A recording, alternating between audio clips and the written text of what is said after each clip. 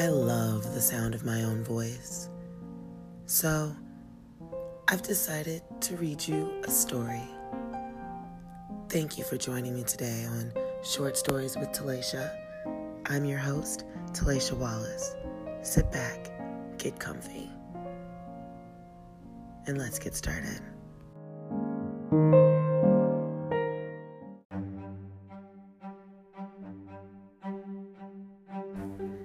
Today's story is The Runner. Author is anonymous. In a small national park, somewhere in the U.S., there's a bike path. This bike path is hardly unusual.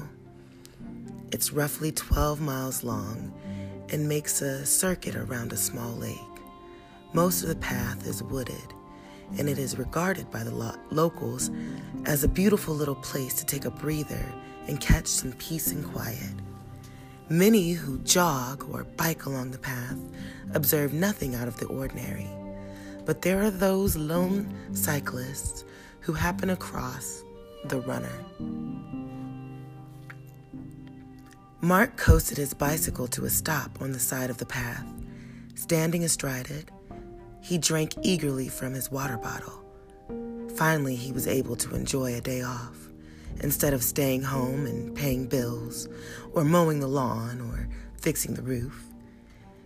And he was at the park at the perfect time, too. He was practically the only one there, besides a few families in the picnic area and the old men who fished from the pier.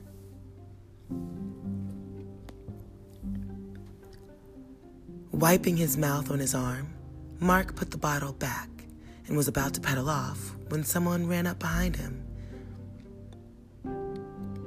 "Nice day, eh?" the young man said. He was tall and thin and wore a hooded gray sweatshirt and black running pants. His face was concealed by a scarf and sunglasses. Since summer had yet to take place of the mild spring, Mark saw nothing unusual about this. "Yeah, it's perfect out." The young man nodded. He swayed, and when he stood still, it was as if he was anxious to keep moving. "You up for a race?" "A race? That'd be pretty unfair." "Maybe, but so is life, you know?" Mark couldn't help but chuckle. "Okay, you're on. Where to?" The young man thought for a moment. "Right past the 10th mile marker, by the old storm shelter." "Fine by me. That's a pretty good distance from here, though. You sure you can keep up?" "I'll give you a 10-second head start, even. Just go whenever you're ready." While Mark did host some suspicions about the strange young man, he brushed them aside. Sure, he was a bit odd, but he seemed nice enough. Mark put his foot on the pedal and rode off. His speed was almost casual, and with good reason. A 10-second head start would let him build up enough speed to leave any jogger in the dust. "You know, you're going to have to do much better than that." Mark looked to the left to see the young man there, keeping an equal pace with the bicycle without moving at much more than a light jog. The 10 seconds had achieved nothing. How did he do that? Mark immediately shifted gears and began to put some force behind his pedaling. The bicycle shot off down the path.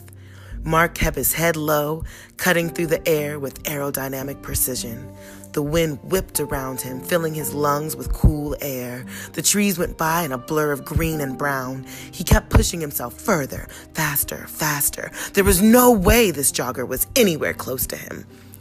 Turning his head to the side, Mark saw to his dismay that the young man was still there, matching his speed perfectly. But now, he wasn't even running on the path anymore. He ran straight through the woods, dodging obstacles with the grace of a deer. Actually, it would be inaccurate to say that he even ran. He flew. His feet barely touched the ground before he took another leaping stride forward.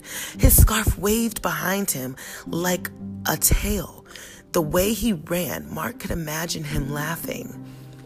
Mark's amazement at this was numbed by the overwhelming sensory maelstrom his speed had achieved. There was no noise but the wind in his ears, no taste or smell but the chill air in his mouth and nose, no sight other than a stripe of gray and a sea of green, nothing to touch but the handlebars. Then the shelter appeared up ahead on the side of the path, the finish line. Mark looked off into the woods. There was no sign of the young man. He must have left him behind. Redirecting his gaze toward the shelter, he gasped and hit the brakes hard. He screeched to a halt in front of the old wooden storm shelter. Twin streaks of rubber burned into the path behind him, and the young man standing in front of him. "Nice effort there," he said, not the least bit winded. Mark, on the other hand, could not reply due to his shortness of breath. "I almost thought you were a lost cause at the beginning, but you pulled through for the finish. Best race I've had in a long while." How did you do that?" Mark panted. "I really don't know what you're talking about. But anyway, here's your prize." What prize?" "Your consolation prize, of course." The young man almost sounded insulted. "I can't let effort like that go unrewarded. So much better than the others." Mark's vision began to warp. The forest seemed to grow darker, unreal. The young man seemed to loom larger and more mysterious. Shadows and shapes that could not have been there appeared in the forest. Bodies, dozens of them, bodies impaled on saplings, bodies with heads smashed by rocks, bodies torn open by some ungodly force, bodies hanging by their own entrails from the branches of trees. A row of bloody bicycle helmets were perched on a fence of sharpened sticks. They were there, and they were not. Shifting between the real, the imagined, and the forgotten. "Here's your prize, a word from the wise," the young man said in a voice textured in a way no man's was. "The one who does not give his all receives nothing but his grave."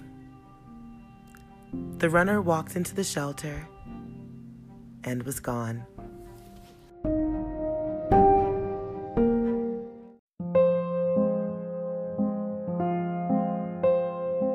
Thank you for listening to Short Stories with Talacia. If you enjoyed this podcast, consider sharing it with a friend. I'll see you next time.